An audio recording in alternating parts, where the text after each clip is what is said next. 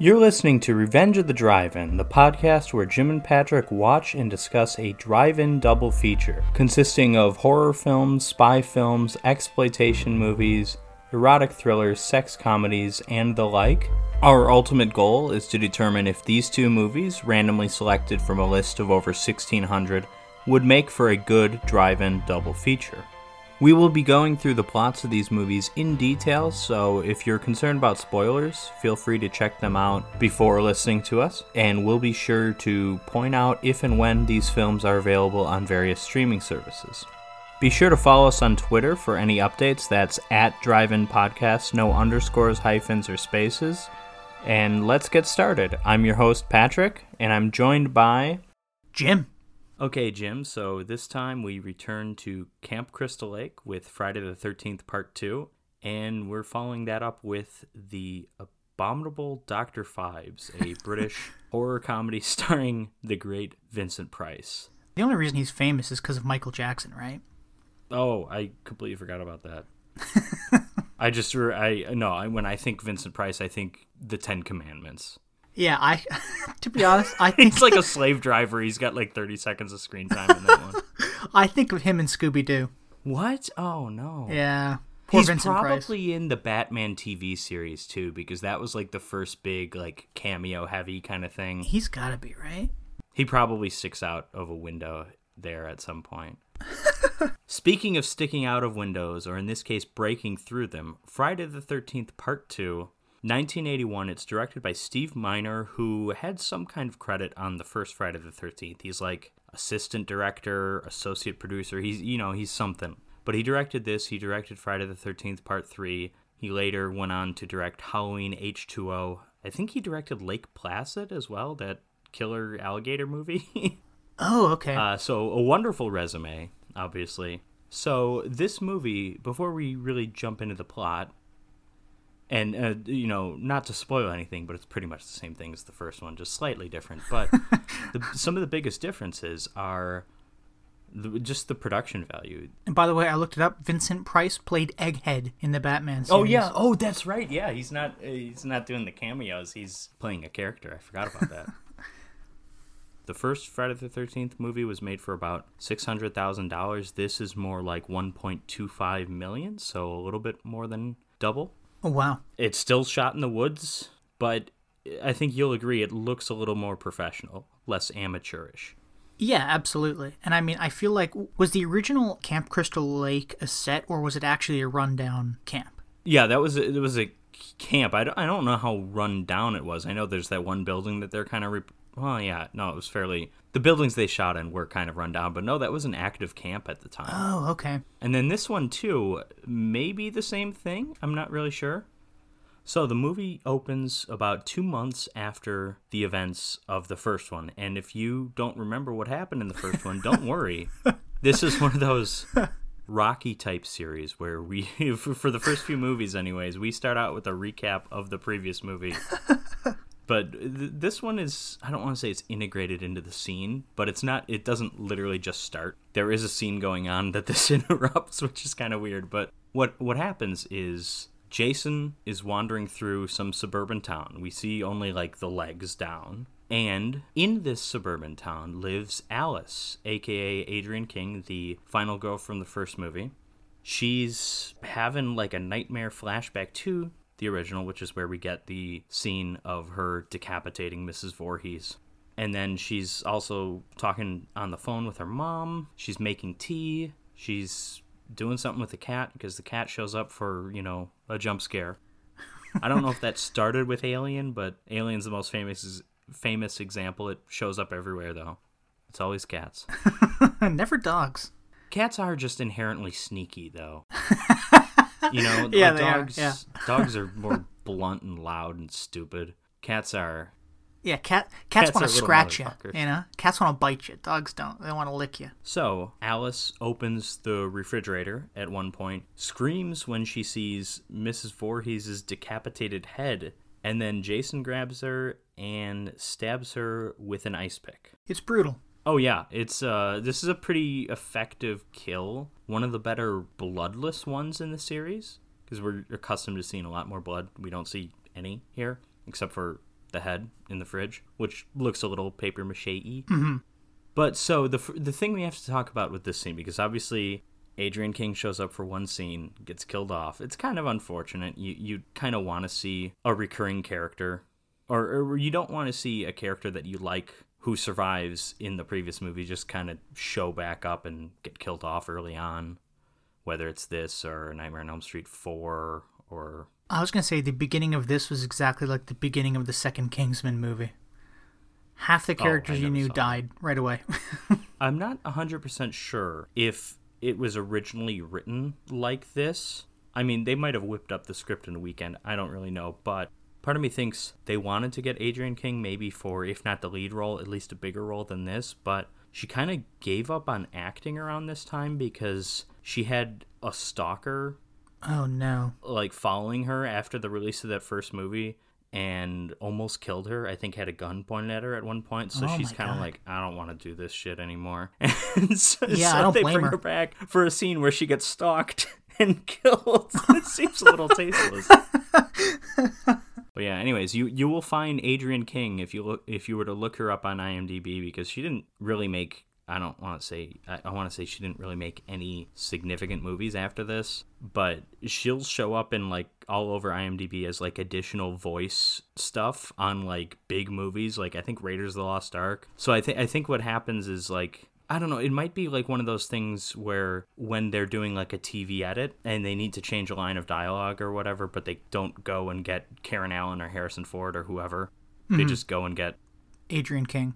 people who are in Hollywood who are cheaper. I think it could be a scenario like that. I don't know. Well, poor lady. Either way, poor lady. So 5 years after this, we meet the first two of our new characters, and this is Jeff and Sandra.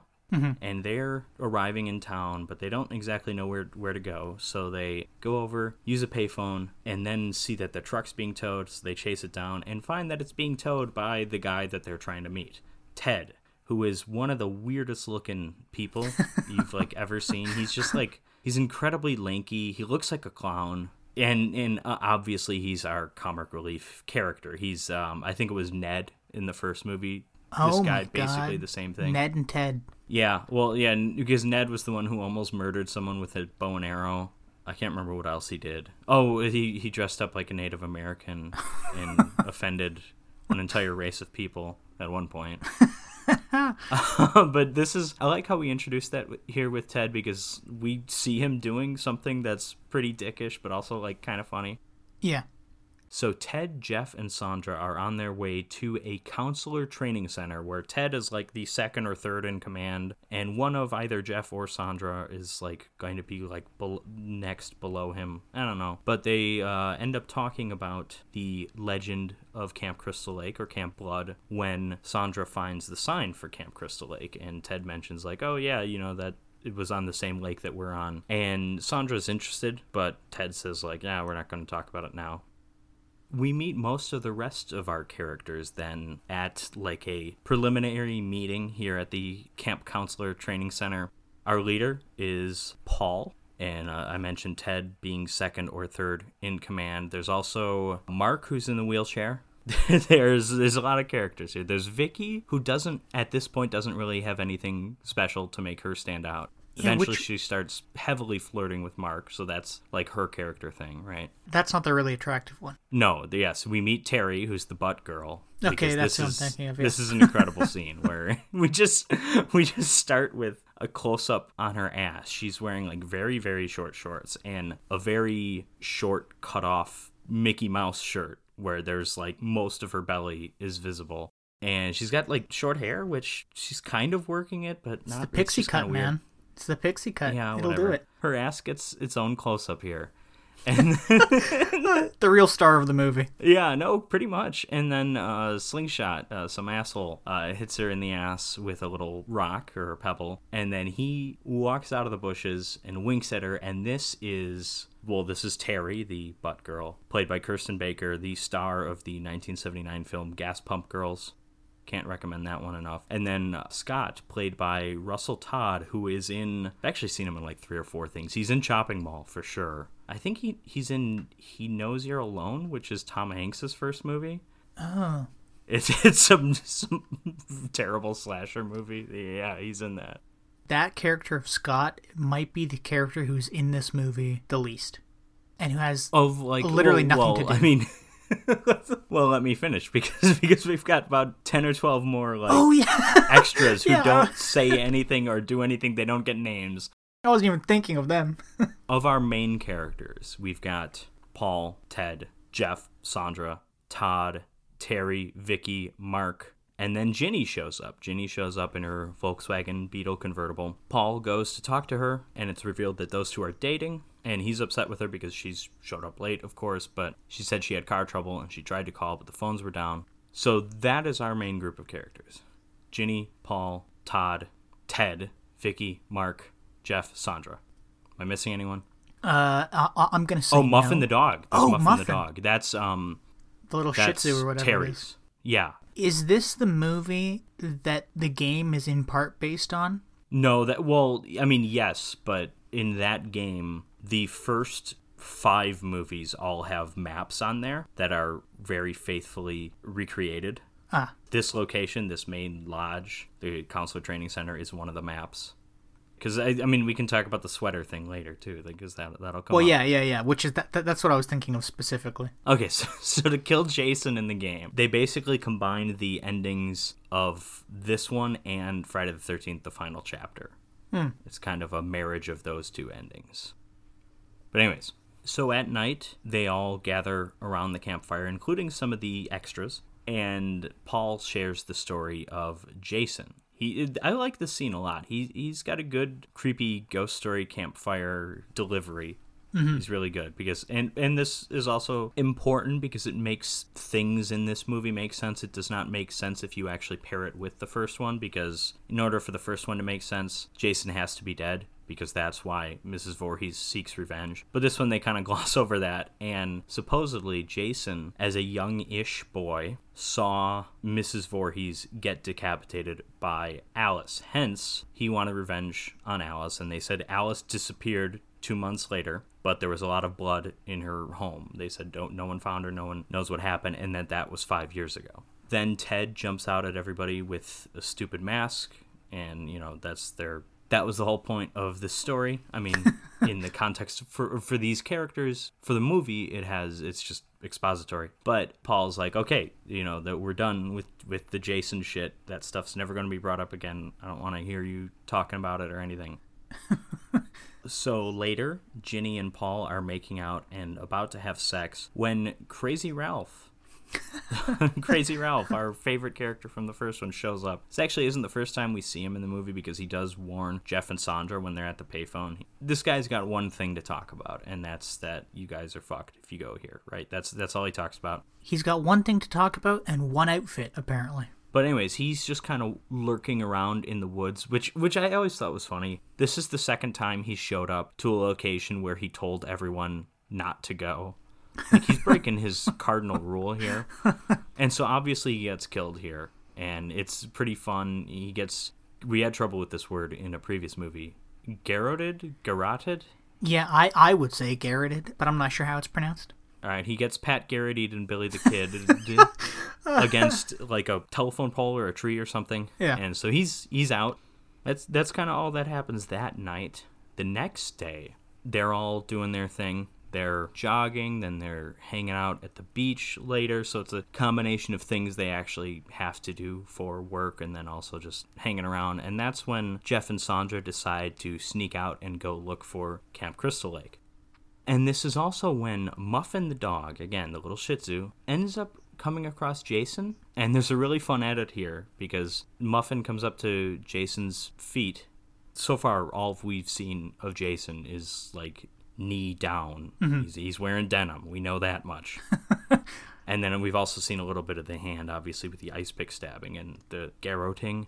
But anyways, Muffin shows up there and looks up at Jason. And then it cuts to Ted cooking hot dogs on the grill. Yeah. That's a very fun edit. I like that one a lot. But nearing Camp Crystal Lake, Jeff and Sandra find a dead dog, which appears to be Muffin, and probably is Muffin. It gets a little confusing at the end of the movie, but okay, so Muffin is torn apart, And then before they can get any further, they're pulled aside by a cop who takes them back to Paul. Paul's not too upset, even though he's like, yeah, we're not supposed to be doing anything over that. That area is condemned, but he doesn't really care. And as the cop leaves, he sees Jason running through the woods. So anyone who says Jason never runs, he did in the first few movies. He hopped across that road like a deer, I tell you. Anyways, the cop gets out and chases after him, ends up stumbling upon Jason's shack. He walks in, it's filthy, but we don't see a whole lot of it. He enters a room, looks horrified at something that we don't see, and I really like that. This movie does this a couple times with two different things where we know something's horrifying or disgusting, but we don't see it until later in the movie. Mm-hmm. And as he's looking in shock, he gets the hammer claw to the back of his head, and he's out. So after dinner, people are deciding that, hey, we can go out to town, get drunk. This is like the last time we'll be able to do it for a while. So everyone but Mark, again, wheelchair, Vicky, guy or woman into the wheelchair guy, Jeff and Sandra, because they're in trouble, and then Terry, and then also Scott, because Scott wants to hit on Terry some more. So they all stay back. Everyone else goes. Everyone else goes to get drunk. And at the bar, Ted, Ginny, and Paul, who are the only named characters who go to the bar. Everyone else is just an extra. They're discussing the legend of Jason. Ginny is trying to think that, like, oh, maybe it's more than a legend. Maybe there's something to it. And then she starts to think of, like, things from Jason's perspective. It was mentioned earlier in the movie that she's majoring in child psychology. Yeah. So hence her kind of interest in this. Because she's like, listen, Jason was a boy who only knew his mother, never went to school, never had any friends, never met anyone else. If he sees his mother get killed because she loves him, what would he do? He would, like, snap. He wouldn't understand the meaning of death. He wouldn't know what to do. And she ends up, I guess, being right, even though this is just theorizing. But while all this is going on, Terry stays behind at the camp because she's looking for Muffin, and maybe Muffin will show up. But then she just, I guess, gives up on that and goes skinny dipping. I know. By herself. I like how fast she gave up on that. She was like, I'm going to stay around, see if Muffin shows up. Oh, there's a lake. I guess I'll take my clothes off. Yeah, no, this movie's a lot more shameless in its nudity than the first one. The first one, there wasn't really much nudity. There was like a sex scene that honestly was way too passionate for a cheesy, sleazy horror slasher movie. But this one, it's just like, fuck it, we'll have a woman skinny dipping. She's like alone, too. Why would you ever do this? But arguably the most attractive woman in the entire series. She's up there. I'd agree. There's a couple that compare from the fourth one. One or two that compare from the seventh one, I think, even. I'm thinking of that kind of, the blonde woman in that. Oh, the remake. Yeah. Yeah. The remake is it's a little excessive. No. Yeah, she's probably my number one. Anyways, so while she's skinny dipping or while she's exiting the lake, this is when Scott, major perv that he is, just steals her clothes and just runs off. Yeah, what a dick. And then he steps in, I'll call it a bear trap, but I'm going to have to specify, because it's just a rope that's hanging from a tree, and when you step on it, it tightens and then pulls him up. So he's hanging there, and he's begging Terry to cut him down. And he's like, okay, I'll give you back your clothes. I'll stop annoying you. Just please help me. So she runs off to find something to cut him down. And I like this scene. It's just like really, it's just tense, even though there's nothing really happening when she's like kind of searching through that little cabin or whatever. Yeah. But while she's looking for something to help him, Jason shows up with a machete and slits Scott's throat. Although he does it with the dull end of the machete. I don't know if you caught that. I did, yeah. It's a fun throat slit, but that kind of ruins it for me. I don't know how no one noticed that on set.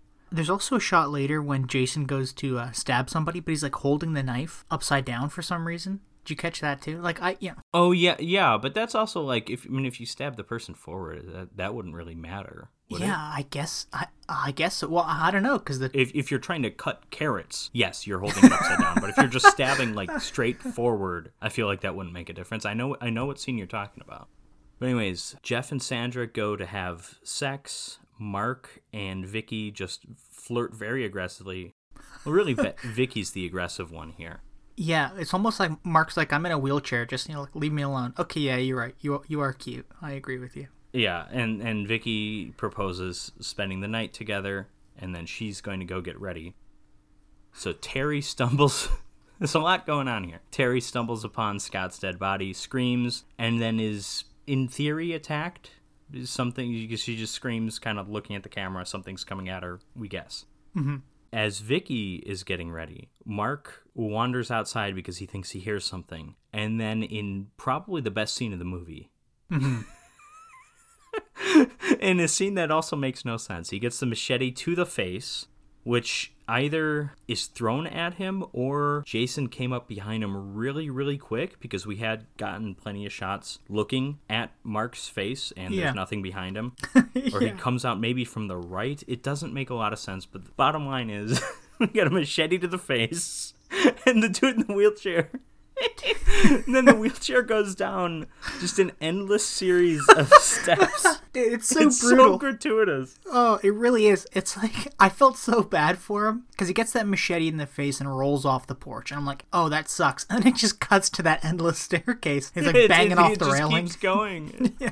It's so great. It's and it's also, this is something that, like, in the 80s, and there's something kind of like this in Friday the 13th Part 3, not like a similar kill to this, but a similar, like, oh, he's in a wheelchair, that means he won't die kind of thing. But, like, no, in the 80s, like, they didn't care. They didn't care if you were in a wheelchair, if you were pregnant, if you were gay. It doesn't matter. You're dying. And there's something kind of refreshing about that. Yeah, and because I felt really bad, to be honest, for Mark, because he was like the most normal character who also didn't do anything like wrong. There was no trespassing none of them do involved. anything.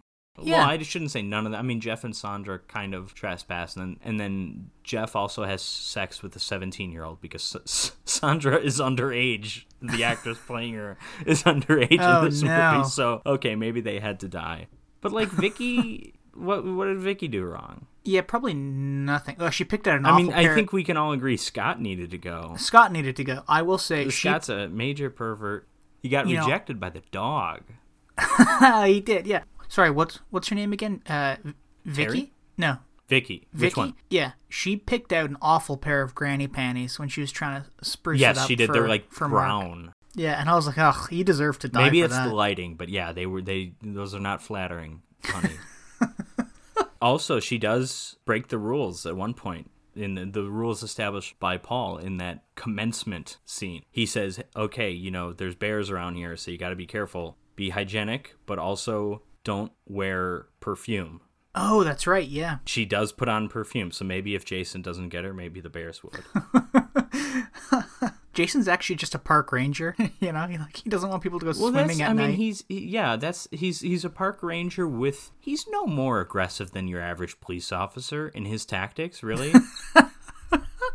Yeah, I mean, I know lots of police There's officers just a little bit of performance art to his killing. Yeah, I was going to say, that I feel like you don't get with police officers. Well, it's funny because I often see police officers walking around with machetes and clubbing disabled people with them. But see, I'm not even necessarily thinking literally the weapons he's using. I'm thinking of like how he hides the bodies in perfect ways for them to appear when someone's trying to escape him, like that aspect of it.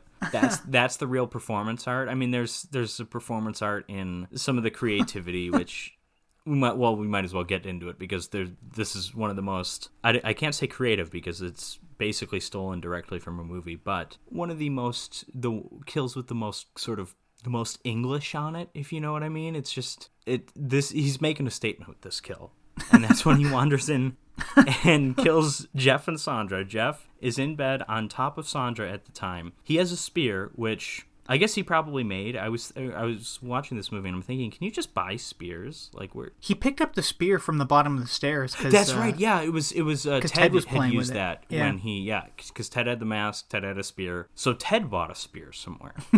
Canadian Tire again. I think so. Yeah.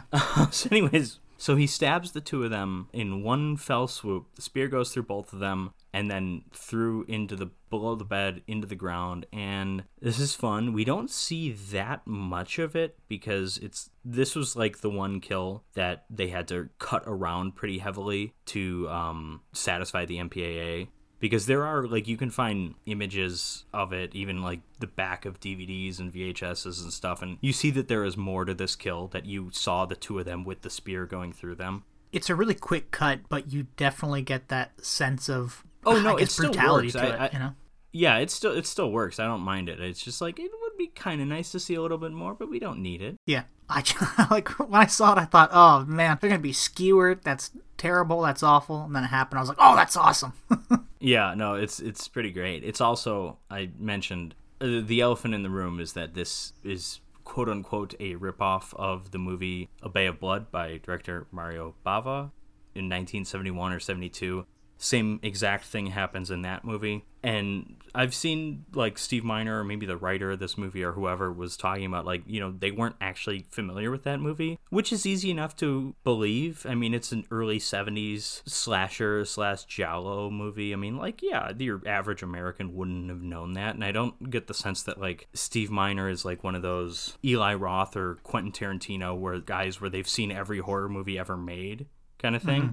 Or like Rob Zombie even. So, I mean, maybe they didn't see it, but the fishy part to me is that what precedes this is the fantastic machete to the face, wheelchair down the stairs scene, which I'm not going to say the wheelchair down the stairs is a ripoff of anything in a movie.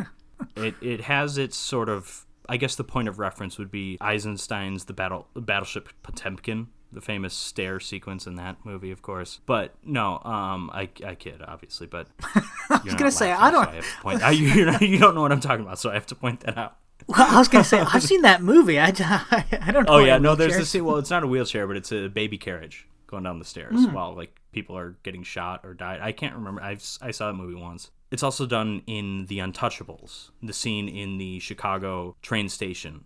Again, baby carriage going down the stairs, slow motion, everybody shooting at each other. And Kevin Costner or maybe Andy Garcia is trying to save the baby carriage, too. That's a pretty notable homage. But anyways, so screw the babies, screw the baby carriages. This scene, so what precedes in A Bay of Blood, what precedes the two people being skewered together in bed while having sex, what precedes that is a bill hook to a dude's face.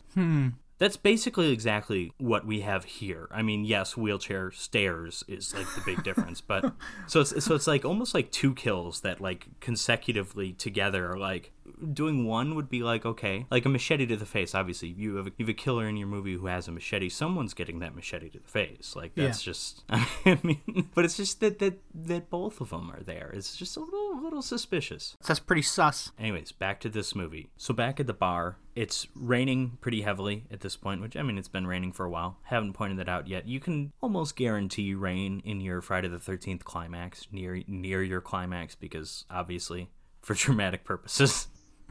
But at the bar, Ginny and Paul decide to go back, and Ted stays. Theoretically, all the extras stay because we don't see them at this point. They don't come back. So it's Paul and Ginny go to her car, which I thought this was super irresponsible. First of all, they just drank a bunch and they're driving. I mean, that's a no. Secondly, though, they make a point of saying earlier when they all go out to the bar, because they bring about like 8 or 10 extras, however many extras are at this counselor training center. Mm-hmm.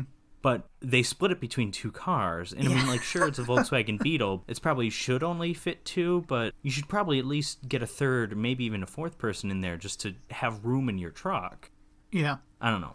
Anyways, the 2 of them drive home drunk. Don't kill anyone that we know of.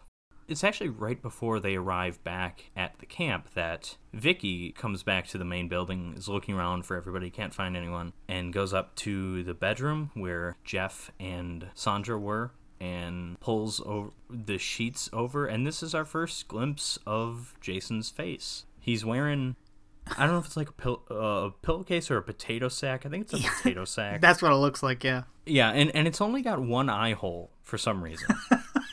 I know, yeah. Which supposedly was a giant pain in the ass for the actors, I'm sure you can imagine.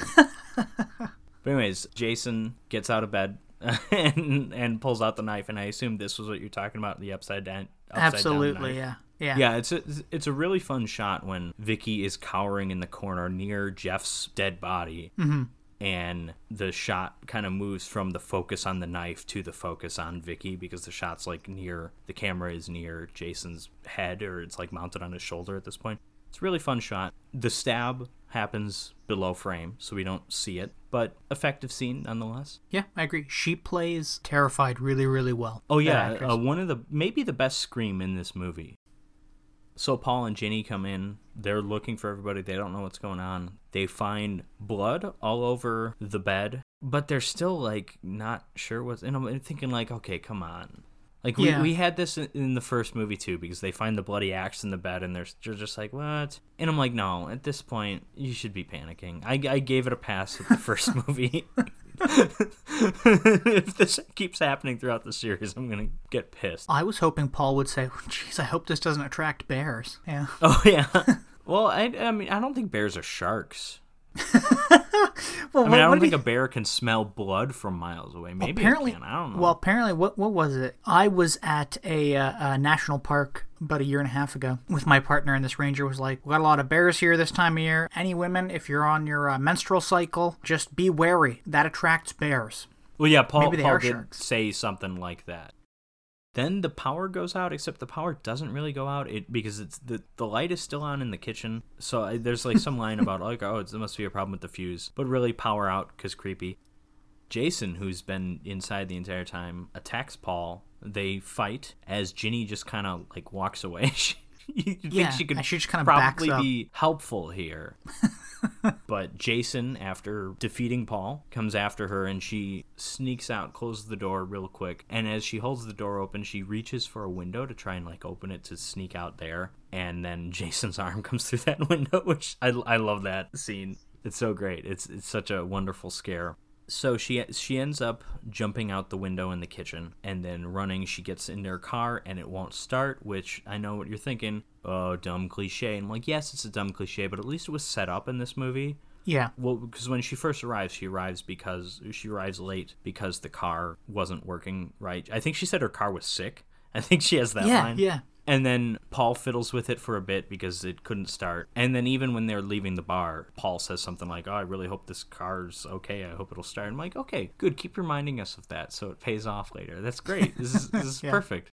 Just like the child psychology, how that comes back later. Like, it's not, I'm not acting like this is like a brilliant script or anything like that, but just so many dumb, cheap horror slasher movies don't even take the time to set up things like that. A car will just not start because cliche, things like that. Yeah, I almost wish they set up Mark rolling backwards down the stairs. Like, oh, look at this staircase. That's pretty long. Be careful, Mark. You're in a wheelchair. And then... No, I actually like, because that scene is so ridiculous, I actually like that up until he's going down the stairs, you have no reason to believe there are thousands of stairs right there. You know what I mean? You have no reason. He basically just falls off a cliff that you didn't know was there. Yeah, he falls off a cliff that somebody put stairs on. That's... Yeah, because it's so steep. It's like the Exorcist stairs. Yeah, exactly. Can we get an edit of Mark rolling backwards down the Exorcist stairs? That'd be great. I have a picture of me falling down those stairs, the Exorcist stairs. I think you sent it to me. It's great. So Ginny's car doesn't start. Jason, with a pitchfork, cuts through the hood. Is that what it's called? Like the hood, the Freddy Krueger sweater striped thing, because it's a convertible. Yeah, the convertible Yeah. top. So she gets out of there, runs, she hides in the trees, kicks Jason in the nuts when he runs by, which is a little goofy. A little Three Stooges-esque for this tense climax, but it's fine. This scene goes on for a while. She ends up hiding in a cabin. She hides under the bed. Jason comes in and he's looking for her, but he doesn't see her under the bed, obviously. And then the rat crawls near her face, and then she pees. Yeah. It's very strange because... I mean, it's almost like someone attached like a hose to her pants or something, because there's no way there should be that much coming out by her feet. Yeah, by her ankles. I mean, yes, exactly. And and Jason kind of hears it and he turns around and he's like, okay, something's still going on here. But she looks and she doesn't see Jason's feet anywhere, so she thinks it's okay to get out. And the reason she doesn't see his feet is because he's standing on a chair for some reason.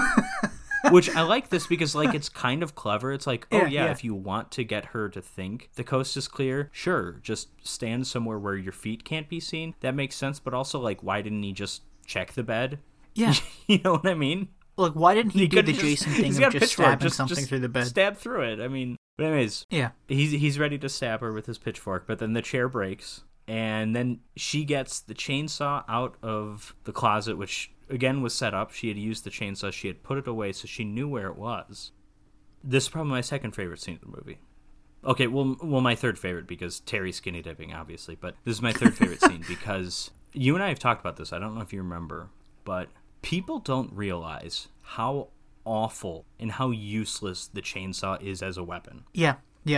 In this movie shows how awful and useless it is as a weapon, because she takes it to him, and his pitchfork has broken in half at this point when he hit the ground, so he's defenseless. And the chainsaw hits his forearm and then becomes unchanged, dislodged, whatever word you use to... It does a kickback, I think. Isn't that what it's called? Which that's... I mean, I've never taken a chainsaw to human flesh, but I believe that's realistic because chainsaws they're in theory incredibly awesome weapons. Like, even just the sound of it, the chainsaw, it sounds so cool. But then even if you watch the original Texas Chainsaw Massacre, or maybe it's the second one, but you see Leatherface going through a door, and it takes forever.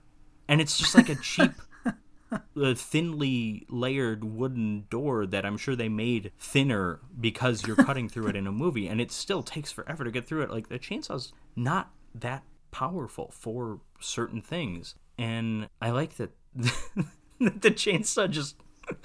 she gets 3 seconds of use out of it. It's great. It just fails. Yeah, it's completely useless. You know, I mean, this movie is 30 years old now. Maybe chainsaw technology has improved, but I don't know. Well, I mean, I know a thing or two about Husqvarna chainsaws, but they're pretty good. What the hell does that mean? It's a brand. I don't know. I've never used a chainsaw. Well, this is a Homelight brand, whatever that is, because you see it written on there. But yeah, no, I was...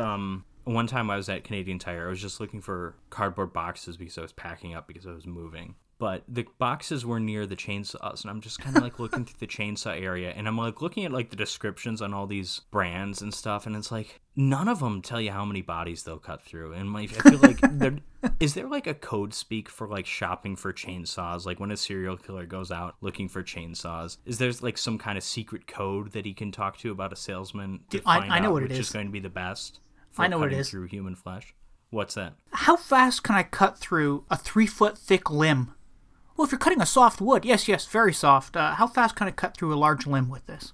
Well, it's that wouldn't work because really it's not the skin, it's the bone that you have to worry about. I still don't feel like that would be helpful. Well, you know, my question also about Canadian Tire here was were the chainsaws and boxes next to the spears and or hockey sticks? They were near the exploding light bulbs. I can tell you that.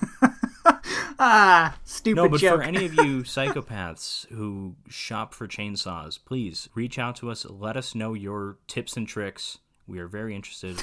But anyways, so the chase continues. She runs to another... she keeps running. She eventually finds herself at Jason's shack, and she hides in there. And she screams when she sees that Jason's still following her. So she locks herself in, and this is the reveal. This is what the cop saw that scared him. Now we get to see it. It's Mrs. Voorhees' head, which is much more decayed than it was when it was in the fridge. It's also Terry's body, Terry's body wasn't there when the cop was there, but mainly it's the head. It's the head with little candles, and there's a shrine going on there. There's also her sweaters there, because Jason took that from the grave or something. And then there's also... Terry's body, the cop's body, and is Alice's body in here too? Is there a third body? That would make sense, but I don't remember if there was. I assume there was. I don't know. Yeah, I think Alice's body's in there too. But anyways, Jason starts breaking through his own door. No concern over resale value for this place, and he gets through. But Ginny has put on Jason's mother's sweater because she's testing out her little child psychology theory on him. And she convincing him she's his mother, or at least reminding him of his mother in some way. Yeah. She's able to convince Jason to kind of... He doesn't set the weapon down, but he lowers it. And she keeps saying, like, get on your knees. And then this is when we get a little Betsy Palmer cameo. She shows up for 15 seconds. It just kind of cuts back and forth between Ginny, Amy Steele, and then Betsy Palmer. And then, so she has her machete hidden behind her back, and as Jason's on his knees, she raises it, and then Jason sees his mother's head and is like, wait. And so he fights back, he blocks the machete, and the machete drops to the ground. And then Paul shows up. He's still alive, I guess.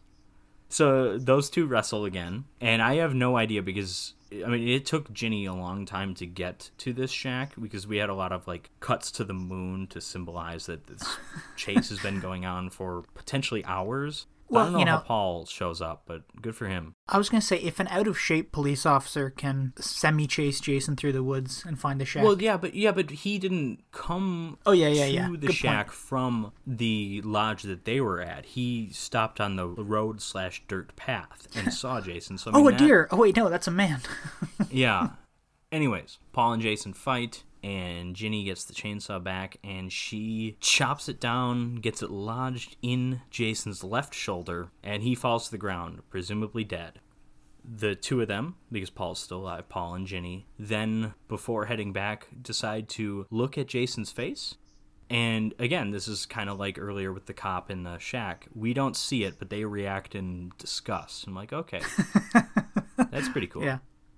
So they show up back at, one of their living quarters, and they start to arm themselves when they hear a noise at the door. Ginny grabs a pitchfork, Paul grabs something, machete probably, a broom, I don't know. And then he opens the door, and it's just Muffin, that stupid fucking dog. What are we to make of this? Was that some other pathetic foo-foo shih tzu that Jason happened to run into and rip apart, and this happened to coincide with Muffin's disappearance? Or are we in another stupid dream, and is that how we're ending this movie? Because then Jason, without the mask, pops up through the window. It's a really cool look for Jason. It's unlike any other look that they gave him throughout the series. He reminds me of like kind of Sloth from the Goonies kind of thing. That's exactly what I was going to say. Exactly. Yeah, and he's got the long hair, but he's only got hair on like one half of his head or something. Like, it's just a weird look. It's pretty cool. But he jumps through in slow motion. He's grabbing Ginny, and then it cuts, and Ginny wakes up being attended to by paramedics, and she asks them, "Where is Paul?" She asks that a number of times and does not get an answer. So, Jim, what do you think of Friday the 13th Part 2? I really enjoyed it. I liked it more than the first one. I thought that this was kind of like the classic Jason sort of thing, bunch of horny teens hanging out, and they split up and slowly get killed. Yeah, it was great. I thought, as you said at the beginning, the production quality was a lot better or higher than the first one. And this one, I feel like they paid a lot more attention to kind of artistic shots, I guess. Yeah, I mentioned that knife, the shot where it goes from focusing on the knife to focusing on Vicky in peril. That's a pretty cool shot. There's a few others, but that's the one that stands out to me. One of my favorite shots in this was when Ginny got to Anything with Terry skinny dipping, big fan of those shots. Yeah, no, it was when Ginny got to Jason's cabin, his shack, and she kind of thought she was safe, and then as she's standing there looking away from the window, you can see through the window Jason is like legging it to the shack, and that was terrifying. It was great. A lot of cool stuff with shadows early in the movie too. Mm-hmm. Like, I mean, there was one thing where you see a shadow against the building, and you're thinking, oh, it's Jason. Then no, it's Crazy Ralph. So this goes back that long ago when he was still alive. Yeah, I like this movie too. I'm with you on preferring this to the original. I don't think I was until I saw it this most recent time. And I mean, I don't think it's like that much better than the first one, but it's a little better. I like the final girl more. I like Ginny more than Alice. Mm-hmm. I like Amy Steele as an actress. I've seen her in April Fool's Day. The other thing that I thought was really neat was how the first Friday the 13th felt. In the first Friday the 13th, we as the audience felt isolated kind of along with the characters, just because of the way the camp looked, how far out in the woods it was, how long it took people to get out there by road. This one, it felt less isolated and kind of more normal, and that might have been because of like the nicer looking buildings in the camp, I guess, and that you see people going into the town and hanging out and having fun. But they still somehow managed to get a sense of that secluded lakeside setting that has become so creepy now for generations. Yeah, and they could have even done more of it too had they shown those giant stairs earlier, because then you realize, oh, they're on a cliff too. Yeah. I'm not really sure why, but it must just come down to production. I will say another thing that I really like about this movie is that I like the kills. I think I like all the kills. Except for, I guess, think, what's her name's? Tara's? Vicky? Well, Terry we don't really see. Oh, that's it, yeah, an off-screen thing. Vicky's kind of an off-screen thing. I mean, we know what happens, but we don't see it. Scott's throat slit, a little disappointing just because the dull end of the machete looks kind of dumb. Yeah. But I mean, it's a throat slit, and it's not as good as the throat slit in the first movie. That's an incredible throat slit. The garroting is always fun. Oh yeah, that's good. But the only one Ice that really pick to stood the out head for is me, always great. yeah, I'm trying to think. I guess the only death that stood out for me from the first one was the Kevin Bacon death, I think. We get an axe to the face. We get an awesome throat slit. Oh, that's what are right. you talking about? Mrs. Voorhees gets fucking beheaded. That's true. You're not. I mean, there's a lot of mediocre kills in that one, but the top tier of that is pretty darn good. You know. Yeah. Yeah, and I don't know if we have anything quite as awesome as Kevin Bacon's here. I mean, the wheelchair death is more awesome, but in a different way for different reasons. I laughed. We've got a lot of just solid work here. Anyways, you want to run through my Friday the 13th checklist and see Yeah, of how course. this movie succeeds as a Friday the 13th movie? Yes, because Of course. for those of you joining us, I can't remember, is it 9? I don't know, we can kind of blow through it quickly because some of these things are sort of obvious. But so we've got number 1, the sex appeal. Does this movie have it? Yes, big time. Absolutely. As creepy as it is that Sandra has a sex scene and that actress is like 16 or 17, we get it. This movie's all about Terry. Let's face it. I mean, we get the gratuitous ass close up and then skinny dipping for no reason. It's shameless in that way that you like appreciate out of like a sleazy exploitation horror slasher movie. Like, I'm not arguing that this is actually good, but it's just enjoyable. I always admire that movies like this seem to understand just the lowest, basest desires of their audience. You know what I mean? Yeah, exactly. And I mean, for the most part, the nudity in this movie is done relatively tastefully. You know, like it's not like the skinny dipping Friday is 13th mostly from remake a or whatever. distance. Yeah. Like, you don't see that much. The camera's not close up. The camera's close up on her ass when she's wearing shorts, but that's different. All right, so number 2, the kills. We already talked about that. It's good. Number 3, and this one, of course, was not a factor in the original. The number 3 thing that you need to make a good Friday the 13th movie is Jason does awesome things. I think that's lacking here. Yeah, he doesn't really do anything awesome. He does a lot of running and walking. The series took a while to truly discover who Jason was. I don't think they fully had it until the 4th one, but Jason at this point is just a guy. I mean, he gets kicked in the nuts. He struggles to get through locked doors. Like, he's not like an overpowering menace. And I mean, there's an appeal to that too. I mean, Jason as like a superhero or like, you know, this like indestructible Godzilla type creature. I mean, that's not for everybody. I get it, but that to me is what the series is all about, or would eventually be all about. The only really cool thing he does, I guess, is the end when he jumps through the window. Yeah, well, and Jason goes through a window in every movie, I'm pretty sure. At least one. That's his thing. That's his thing. We can keep a tally going. Yeah, let's keep a window count. All right. Well, we got 2 here because he got the hand through the window. Yeah. So I think it's just 2. Well, I guess he probably literally goes through a window, but an open window to kill Alice. Because I'm pretty sure that her door is locked. But I mean, that doesn't matter. That doesn't count. If we don't see it, it doesn't count. And we need glass breaking because that's the thing. Did he go through any windows in the first one? No, he's just a little kid who comes out of the water. That's all he does. Oh, that's right. You're right. Sorry. Yeah. Yeah. I totally forgot what the first one was about. I mean, Mrs. Voorhees throws a body or 2 through windows. All right, so number 4, the final girl. We've got a pretty good one here, Ginny. A lot of people would say she's the best final girl in the series. I think she's probably my second favorite, but she's close. I mean, 1 and 2 for me are pretty close.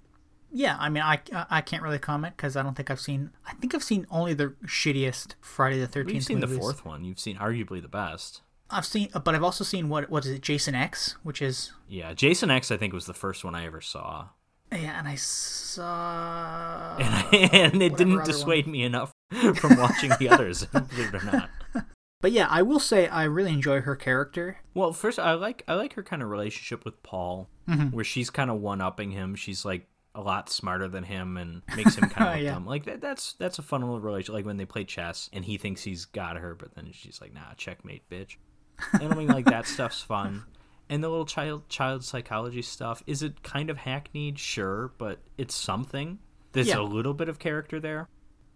So number 5, likable or relatable characters, i.e. like the supporting cast. Let's see, we've got a pervert. We've got... Vicky and Mark are fun. That relationship, they're kind of flirting. That's that stuff's fine. Jeff and Sandra are kind of boring. Yeah. Sandra's like a Paul. little bit more interesting than Jeff because she's the one really interested in the Camp Blood stuff. Jeff is just kind of like, yeah, whatever. I like Paul and Ginny. So I guess we've got enough relatable characters. I'm thinking more supporting. So Paul works here. Ginny's separate. Ginny has her own category. All right, follow along here. Yes. Sorry. Sorry, sir. Formula. There's a formula, a very simple formula to all this. Terry. I mean, I don't like her for her character. Let's put it that way, because she doesn't really have anything to do either. I really identified with all the extras wanting to go drink, so I guess, that's... Yeah, we've left out Ted, who, by the way, Ted drinks more than anyone in this movie, and he doesn't get killed. Good for him. Yeah. He made it. He's a goofy supporting character, kind of obnoxious, he plays pranks on people, and he doesn't get killed. Good job. He might be the only character like that in the series that doesn't get killed, right?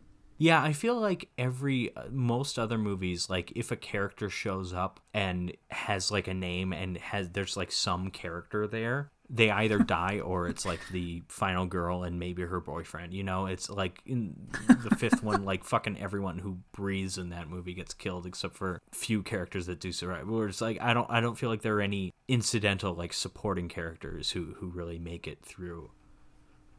Number 6, the music. I mean, we've got our same ki ma ma ma thing, but I'm going to say the score is much better in this movie than it was in the original. I like that there's this, I don't even know how to describe it. It's kind of like almost space sci-fi-y sounding. Yeah. You first hear it with the cop in the shack. You then hear it later when we get shots of the moon as Ginny's running around being chased. And then you hear it again when we go back to the shack. That little motif I like a lot. That's some really good music. But yeah, I mean, it's a similar score to the original. I mean, they're all similar scores.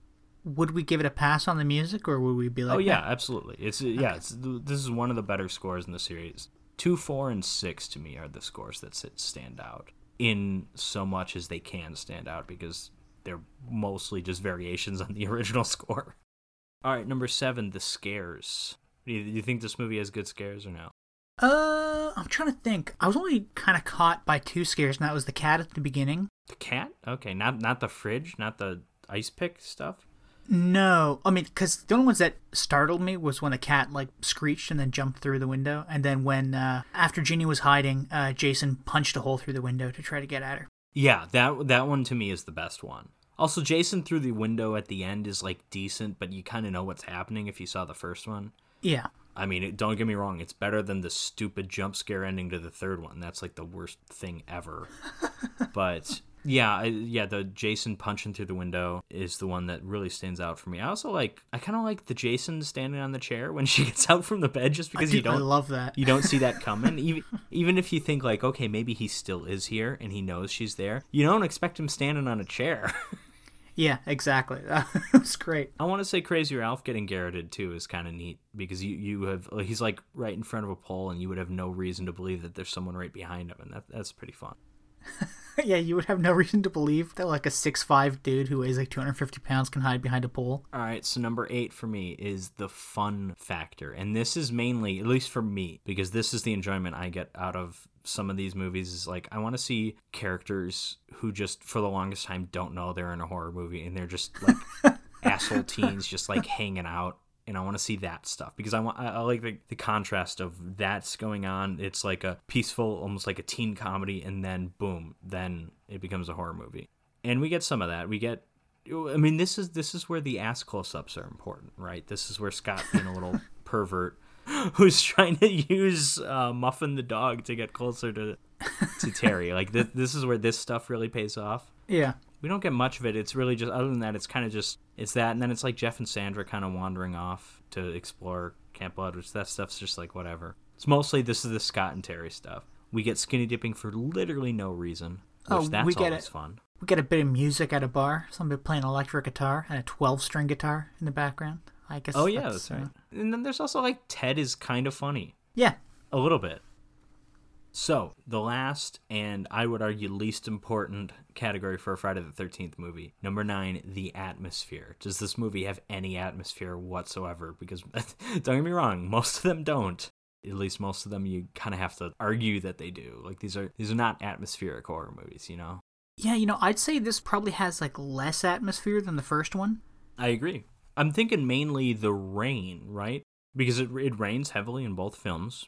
Yeah. In the second half, towards the end, in both instances, the rain actually lets up for the climax. But everything leading up to that, it's raining heavily. In the first one, the rain had a big impact. It had a big impact on the movie and on the characters. It kept Steve Christie from being able to actually get back and help people out. It kind of made everyone uneasy. And I mean, the rain was a big part of, it's kind of like the only atmosphere maybe you could say that movie had. But here it's just kind of like, it doesn't really matter that it's raining. Well, I would say, kind of building off your point on the first movie, that the atmosphere of what would you call it? Secludedness? Isolation. Yeah, isolation. There we go. That's the word. That was very prominent. And I think because there's only one vehicle in that movie, right? And the lead camp counselor guy had it. You get Steve's car and Kevin Bacon's car. Oh, that's right. Yeah. Okay.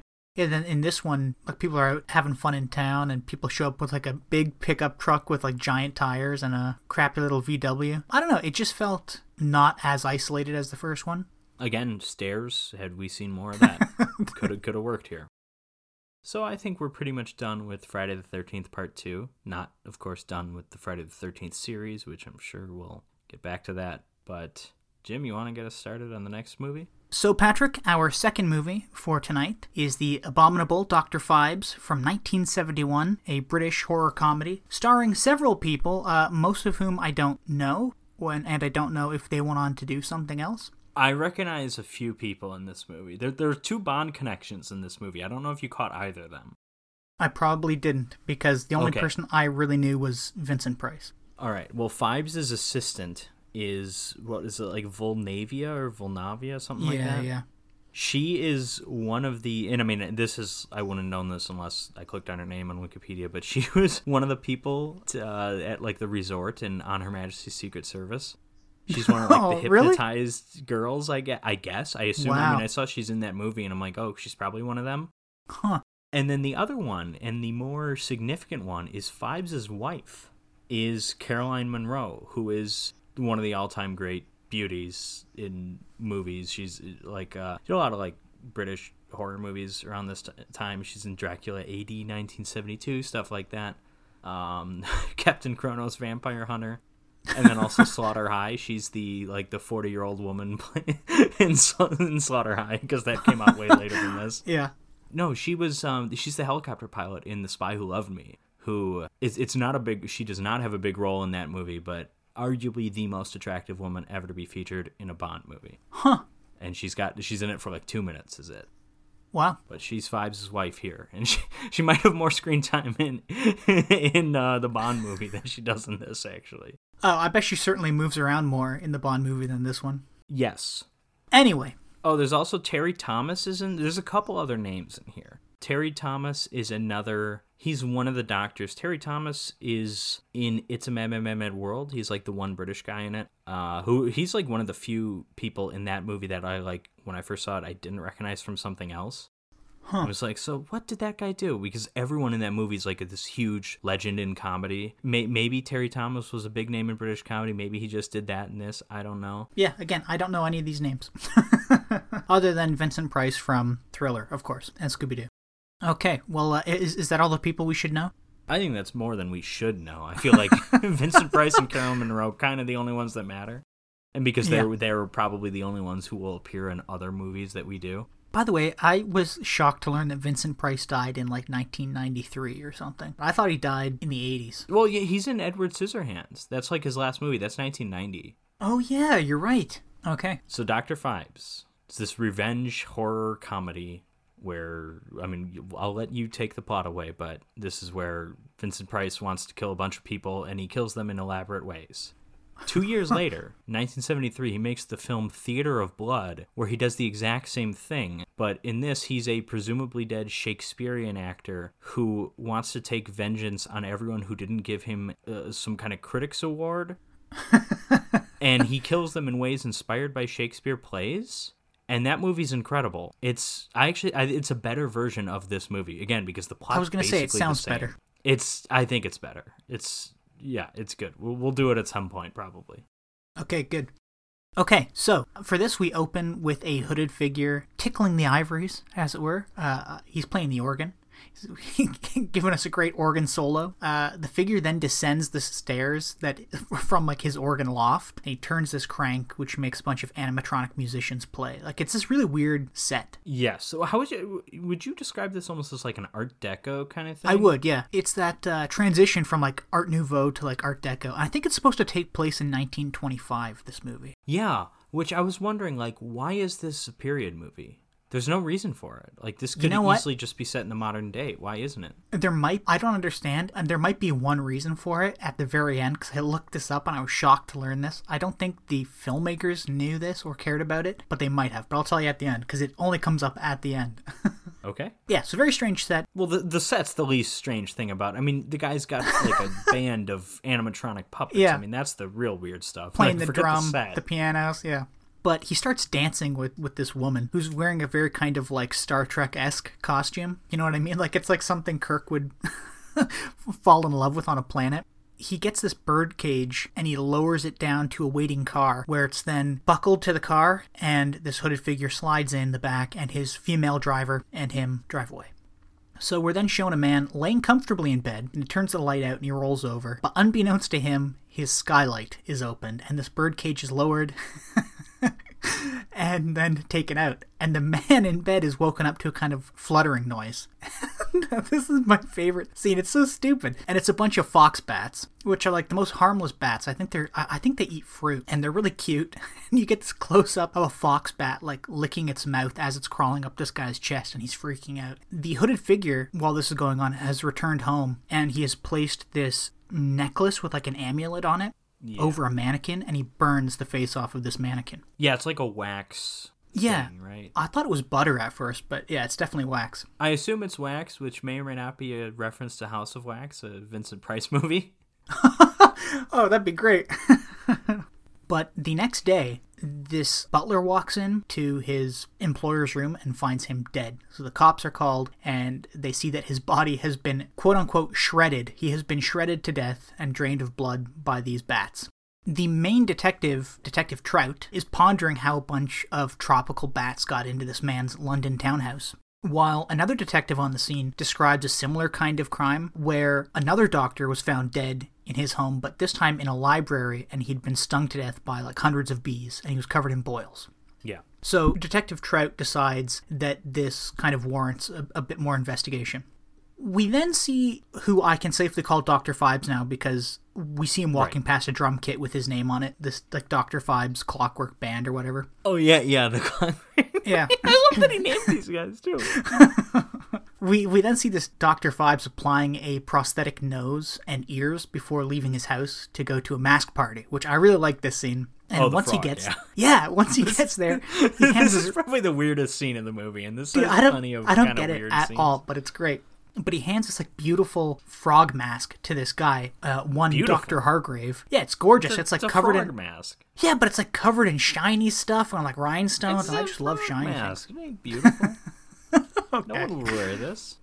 This doctor, Dr. Hargrave, puts on this frog mask and he asks Dr. Phibes to clasp it for him. And this is kind of like a device from Saw, where the clasp just tightens and tightens, eventually crushing his head in the mask. And he falls down this flight of stairs at this mask party in front of all these people. Which, by the way, this flight of stairs is the only thing in this in this building, like on this set. Did you notice that? Like, there's no like room around him. It's just a set of stairs. Well, and I like that you mentioned that this is like a Saw trap, because I don't know if this character was an inspiration or if this movie was an inspiration for Saw, but it definitely feels like it, right? I mean, we get very Saw-y at the end. Yeah. But I like Phibes. I love Phibes as a character. He's like Jigsaw from the Saw movies, but with more theatricality, with like a more sense of like grandeur. He's like a cross between Jigsaw and like a Bond villain.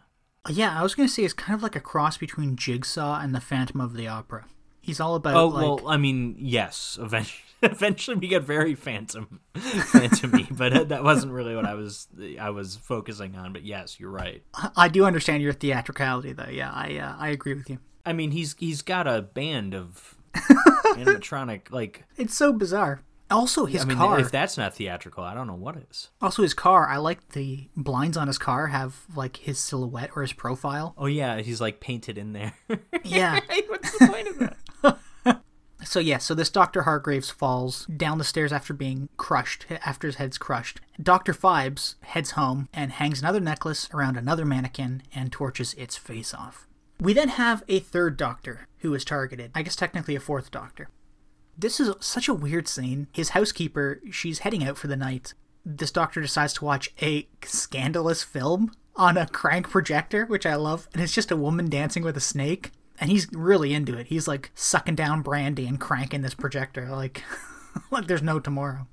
But his housekeeper returns unexpectedly. And because this is a horror comedy, there's a bit of goofiness here where she's like, oh, you're a very bad boy. You're very naughty. He's like, oh, am I? She's like, oh, you didn't eat your dinner I left out for you. He goes, oh, thank you. And she points to the screen, which is kind of strung across the door. She's like, and what's this? He goes, oh, it's this newfangled thing on the market to keep out drafts. And she's like, oh, okay. This doctor gets back to his shenanigans, and we see Dr. Phibes pull up outside.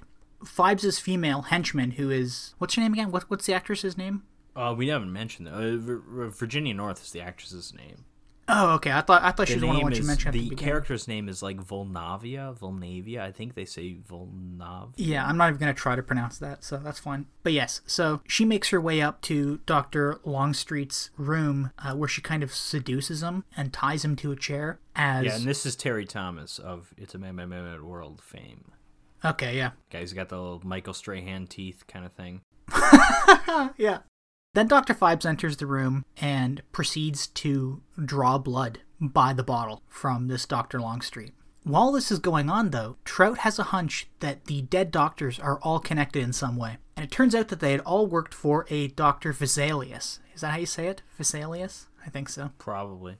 Oh, so, no. We were talking about actors who we should be familiar with. This is Joseph Cotten. I forgot about this. Joseph Cotten is in the greatest movie of all time. He's in Citizen Kane. He's the main character of Citizen Kane because he's the journalist who's investigating why he said Rosebud, why Rosebud was his last words. So technically he's the protagonist of that, even though we obviously think of Charles Foster Kane because the story's all told in flashback. Well, there you go. There's another big name to add to this movie. Yeah, it's so weird seeing him in this like silly, very, very silly movie. Yeah, something extremely silly I forgot to mention was that like all the cops are kind of inept except for the main detective and his sidekick. You know, like one cop at the first crime scene that we see, he's on top of the wardrobe on his hands and knees with a magnifying glass. I don't know what the budget of this was, but you must have seen this, but did you see the fishing line attached to the fake bat? When the butler opened the door? Yeah.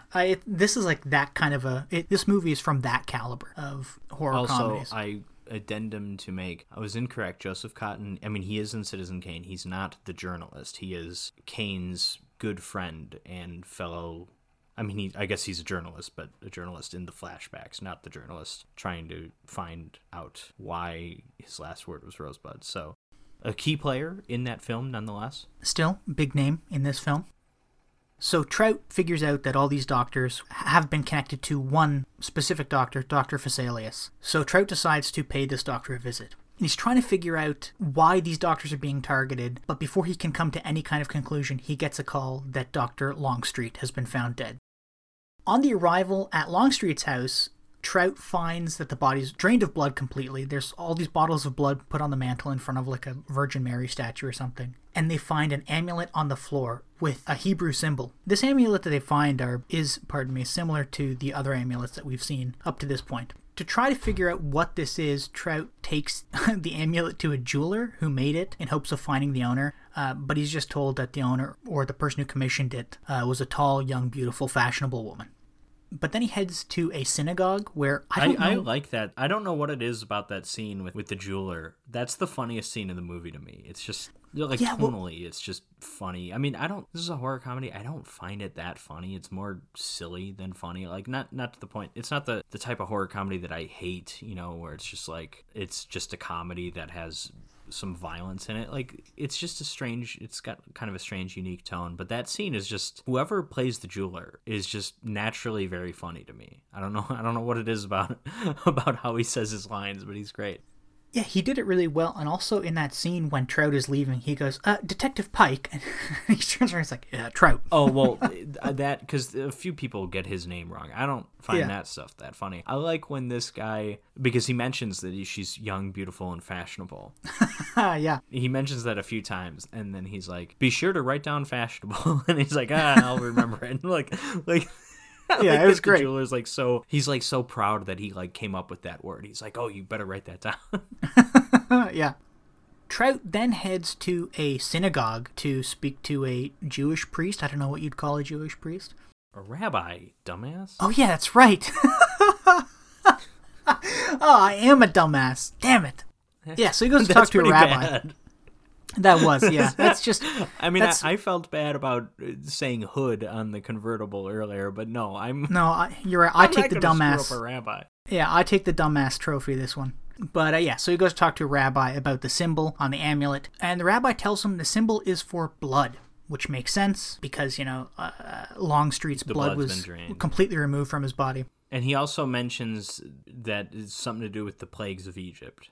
Yeah. The rabbi gives him a rundown on all the plagues. The first ones he mentions are boils, bats, frogs, and blood, which match up with what we've heard about these deaths so far. And to come is rats, hail, beasts, locusts, and death of the firstborn, and finally, darkness. Which, how they tie hail into this story, not the most satisfying way. Yeah, I agree. I'm pretty pleased with the other deaths, but hail, it's like, really? Are we calling that hail? I know, yeah. So Trout realizes that there are plenty more deaths to come, so he heads straight back to Vesalius's place. Vesalius has kind of gone through all these documents, and he's figured out which surgeries he's worked on with all these other doctors. And there's only one where 9 doctors were involved, including Vesalius. Mm-hmm. And it was an operation on a Mrs. Victoria Phibes. What was the operation? I don't know. Do you? Well, I mean, she was dying. I don't think they mentioned how she was, but she was dying, and they were just trying to save her. Yeah. Well, apparently she died on the operating table, and her husband, Dr. Phibes, raced back to be by her side, but he drove off a cliff instead and burned to death. And he's also we learn this later, he's like a doctor of theology. Yeah, which, never mind. I'm just going to save it for the end. He doesn't need to be that. I mean, don't get me wrong, Dr. Phibes, The Abominable Dr. Phibes is a much better title than The Abominable Mr. Phibes. Don't get me wrong. But, like, why does he need to be, because really he goes back to his religious-inspired, his biblical-inspired deaths are just the plagues. Like, it's not like those are these obscure things that only a theology professor would know, you know what I mean? Yeah, exactly, yeah. Like, they're pretty widely taught. I'm going to save what I have to say for the end because it really annoyed me after I finished the movie. Anyway, the detectives are trying to figure out how to protect the 5 remaining doctors. But as they're trying to do this, another doctor is murdered by the plague of hail that you foreshadowed. And Dr. Phibes, I'm not even going to get into how they stopped the car or anything, but Dr. Phibes used a snow or like ice machine. Yeah, and he set it to... Yeah, he freezes them solid, and he sets it to like negative 100 degrees, and it's just kind of goofy. So yeah, so this guy's frozen. Point is, it takes a great stretch of imagination to say that this guy died by hail. So the detectives are kind of at a loss, because they're like, oh my god, who's going to be killed next? We don't know. But it's Vesalius' son who kind of leads everybody to the next clue on how Vesalius' 35-year-old son. Yeah. Yeah, so I don't know who this actor is, but he just has that, like, he looks way older than, like, he's supposed to be like a 17, 16-year-old son. And I mean, I'm sure he's not actually 30, but if he feels like mid-20s trying to play younger, like, he speaks in, like, a tone of voice that's, like, you can kind of tell it's just, that actor doesn't speak in that high of a pitch normally, and he's doing that to sound younger, I think. Mm-hmm. Yeah, and also, they could have found somebody at any better. rate, Joseph Cotten at his age should probably have a 35-year-old son. Because he's kind of old in this movie. Like, you know what I mean? Yeah, exactly, yeah. So I feel like this, and I'm sure this wasn't the case. I don't know if this sort of thing even happened in, like, 70s movies, but I'm sure they're like, okay, we got Joseph Cotten. And then they show him the actor that they got to play his son, and he's like, what are you saying about how old I am? And he's like, you make him, get me an 18-year-old son, get me a teenage son. But they already hired this other guy, so they're like, oh, we'll give him a different haircut. And we'll make him wear a sweater vest. 35-year-old son. invaluable, though, for the plot. He is telling his dad over a game of chess that, actually, I guess it's after the game of chess, he wants to play his dad a piece on the piano. And his dad says, oh, no, play it for me tomorrow. And he goes, okay, that's fine. That's great, Dad. And he starts kind of launching into this story about how this owner of like a music shop is a really cool dude. He thought he was a bore, but he's super cool because he knows all the great pianists, including Dr. Phibes. So Vesalius goes to this music shop and learns from the owner that Phibes is still apparently a great patron. So now Vesalius tells Trout this, and the two of them decide to take a trip to Highgate Cemetery, where Phibes is supposedly interred with his wife. And they inspect the coffins in the mausoleum, and they discover that there are, in fact, ashes in Phibes' coffin, but they may be of his chauffeur. And when they open his wife's casket, there's no body at all. So like, oh my god, Phibes is still alive. So Phibes has made his next attack. He's made his next move, and he fills the plane of this other doctor. I can't pronounce his name. I don't think anybody can in the movie. That's the joke. But he fills this guy's plane with rats. So this guy gets up in the air, and then rats just start crawling all over him. Huge rats, too. They're not like... It's not our Friday the 13th Part 2 rat. These are like your African rats that are like the size of rabbits. Yes, like I absolutely. don't know the actual species names, but it's like something not your everyday rat. This is also kind of a funny scene because they try to make these things like look so menacing. And like I'm not afraid of rats or anything, but they cut to a couple close-ups. I'm done with the scene. Let's move on. No, I found that this scene is hard to watch for me because I know like they have like close-ups. Well, I guess I say move on, but I'm going to explain what just bothered me about this. But like because they have like close-ups of the rats like eating things, and it's like, listen, obviously they're not eating human flesh; they're eating just whatever they gave them. But there's just like these like stringy and like disgusting and like bloody things that they're eating, and it's like, to me that was enough to be like, okay, they're just eating that dude's tendon in the neck or something. Like, it was enough for me. This scene worked for me quite well, and that's why I hate it. That's great. Yeah, so this guy crashes his plane, dies. Phibes has killed another one. Now, my favorite scene in this movie is coming up directly after this, where Trout has said, enough is enough. We're going to place police escorts on every single one of these remaining doctors, and he's going to personally escort one of them to the countryside for a few days. And on opening the door of this club to let this doctor leave, this giant brass unicorn comes flying through the door, and the horn pierces this man to the wall and kills him instantly. I thought this was the funniest scene in the movie. They have to get this unicorn head and the guy's body off the wall. They're trying to figure out which way the threads on the unicorn horn go to twist him off the wall. And there's like this curmudgeon-y old British guy reading the paper in this club, and you can see the dead man's feet like kind of twirling around behind him. So I guess at this point there's only two people left, and that is Dr. Vesalius and this other doctor who is now like a nurse or something. And she's being holed up in this hospital, and Dr. Vesalius is there with Detective Trout. But unbeknownst to any of them, Phibes is already in this hospital, and he's drilling a hole in the floor above this nurse's room to pour like Brussels sprout juice gunk all over, and then release a bunch of locusts on her, which eat her face all the way down to her skull, which is a pretty stupid death. While all that's going on, though, Vesalius is trying to figure out, he's thinking, I'm going to be the one who's left for the end, but he can't carry out the plague of death of the firstborn son because my older brother's already dead. So how's he going to do that? Oh, this made me want to punch him in the face. Like, how can you be so dumb I know. You can't realize that you have a son exactly. Who's 40? No, but I think this is because he had that one scene with the son earlier, and it was clear he and his son aren't super close. And so I think they're trying to like, I don't know. It just, I don't buy it, right? But I think they're trying to say that, like, oh, he wasn't thinking of his son because they weren't. But like, no, you would think of your son in this scenario when there's a psychopath going out there trying to kill someone's firstborn.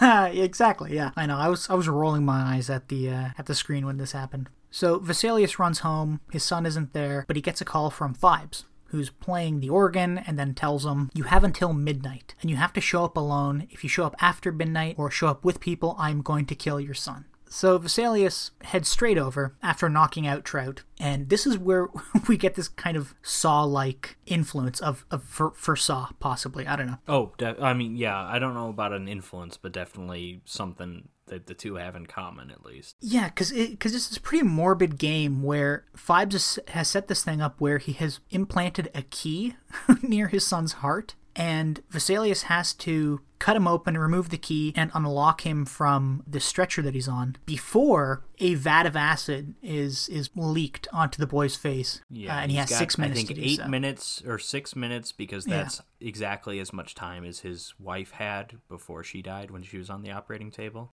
Yes, yeah.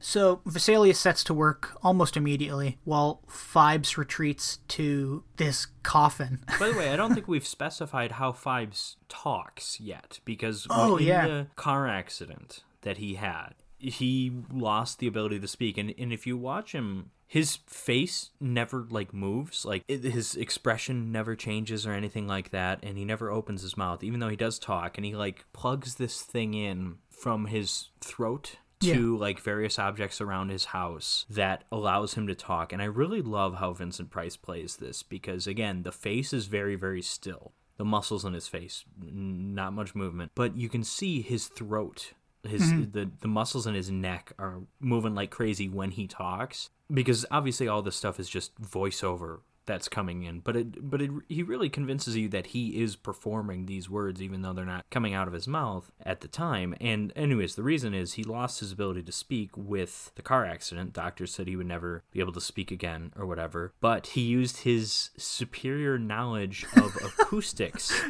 to hook himself up to phonographs, basically. And so he can when talk. I heard that, that's a really fun idea. I like that. I'll be honest, I rolled my eyes again pretty hard. No, when he's come on. I used my superior knowledge of acoustics to make myself talk again, and you're like, okay. Here's the thing: if you want to make him a doctor, fine. Make him a doctor of that. Don't make him a theological doctor, I guess. Don't make him a theologian. Exactly. Oh, and also I should point out that Phibes' face is very badly burned because of the crash, which is why he wears these prosthetics. And near the end, you see him We're getting to the wonderful reveal of that. You had to fucking ruin it. Oh, sorry, you're right. Well, it was coming up in a second anyways. Because that's awesome. Well, here, so let me get to the reveal. So Vesalius starts saving his son. He starts cutting into his son. And Phibes comes down to this operating room, and he says, I'm giving you 6 minutes because that's how long my wife had on the table, as we pointed out. And he said, when this acid touches your son's face, it's going to make his face look like mine. And he rips off the prosthetics, and it's this gray skull, essentially, underneath. This is your Phantom of the Opera moment, which you alluded to earlier. This actually super, super similar to something that came out around the same time. The television series Night Gallery.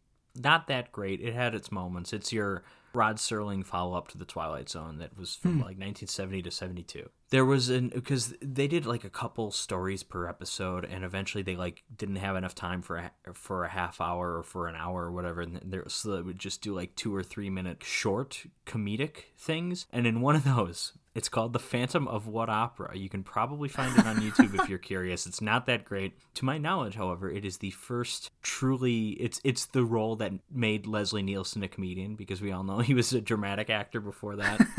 But he's in this, and he's playing the organ. He's the Phantom of the Opera, right? And this woman comes up to him and pulls at his mask or whatever, and he's got a creepy face, kind of like this. And then it's okay, so it's just like the Phantom of the Opera. And then she pulls away her face, which is a normal, beautiful face, and it's oh, that's a mask too, and they both look alike. And that's kind of all that was, but it reminds me a lot of Phibes here. It looks very similar, but that's, to my knowledge, you don't get Airplane, you don't get The Naked Gun without the Phantom of What Opera.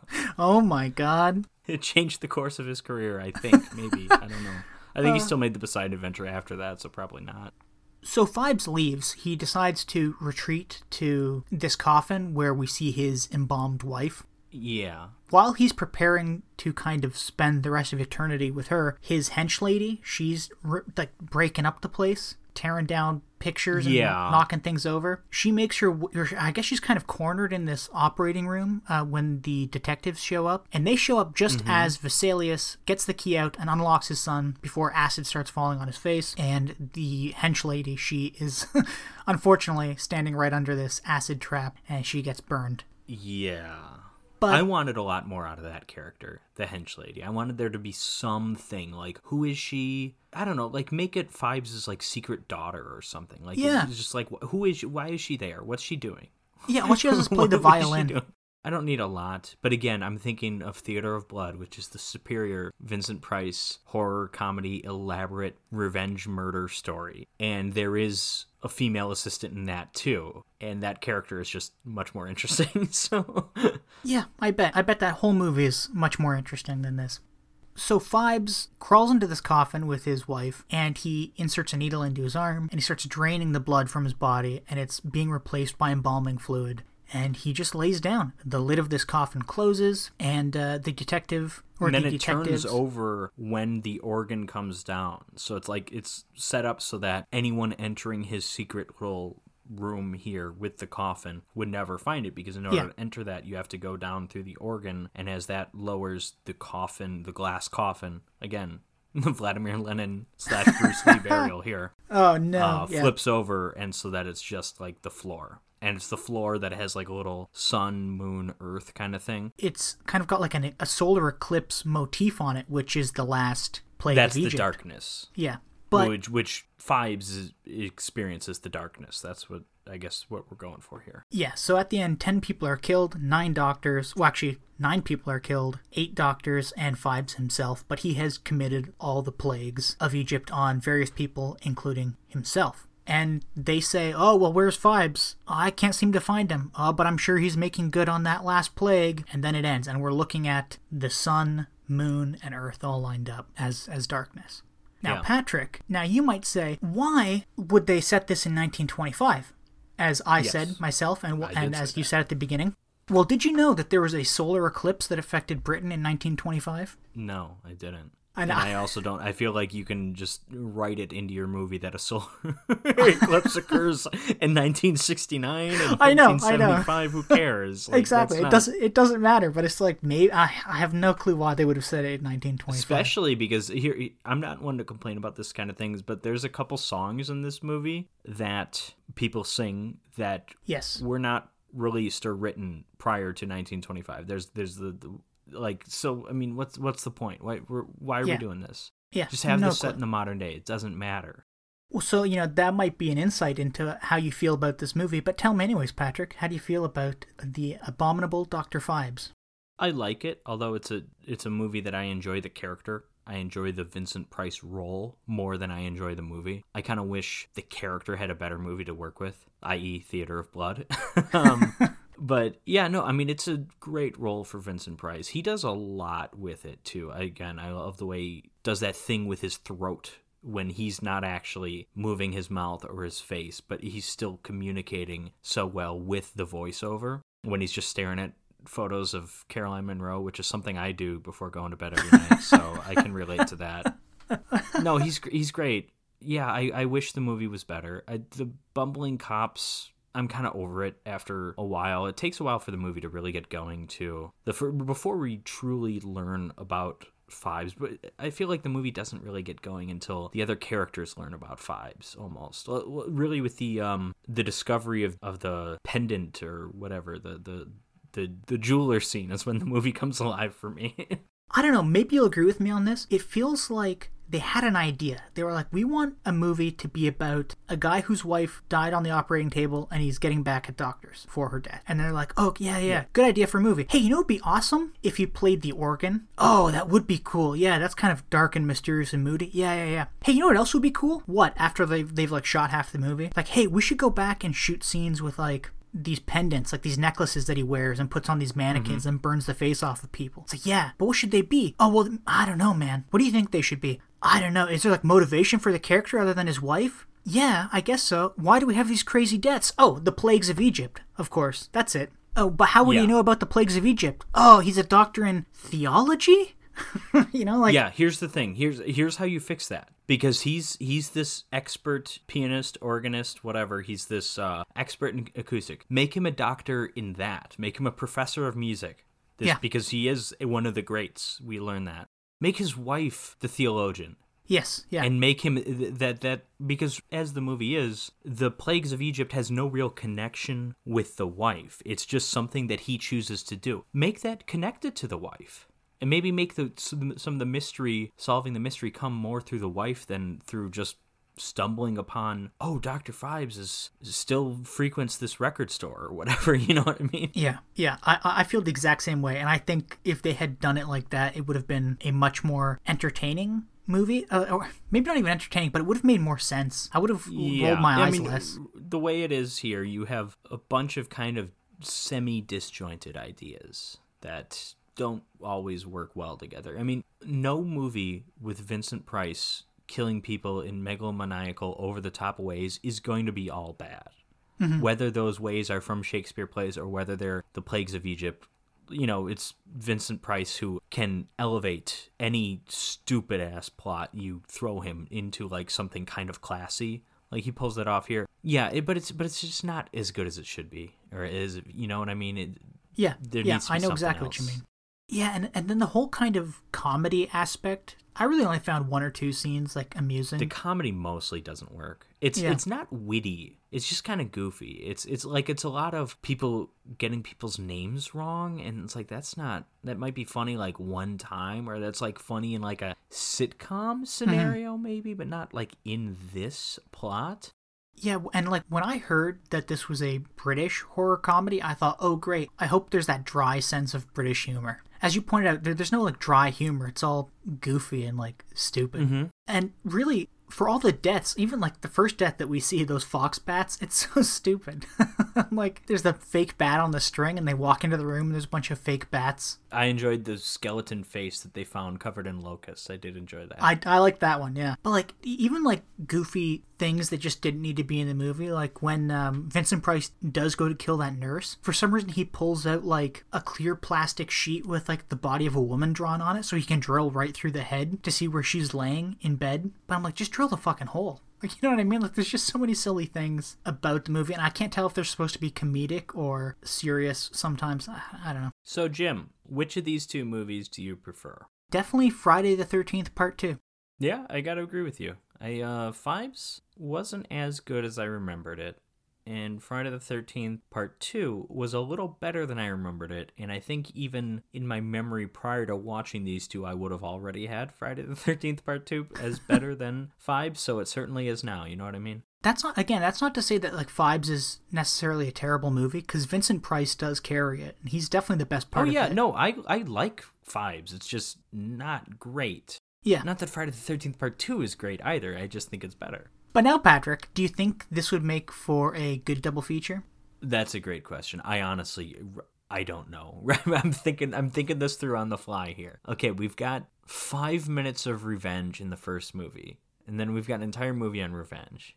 We've got weird obsession with dead people in both of them. I'm just thinking through the similarities. Like, okay, we've got Jason's mom's head, the reoccurring thing, and then we've got photos of Caroline Munro, and then eventually Caroline Munro embalmed in a glass communist coffin. Like, okay, I'm gonna say no.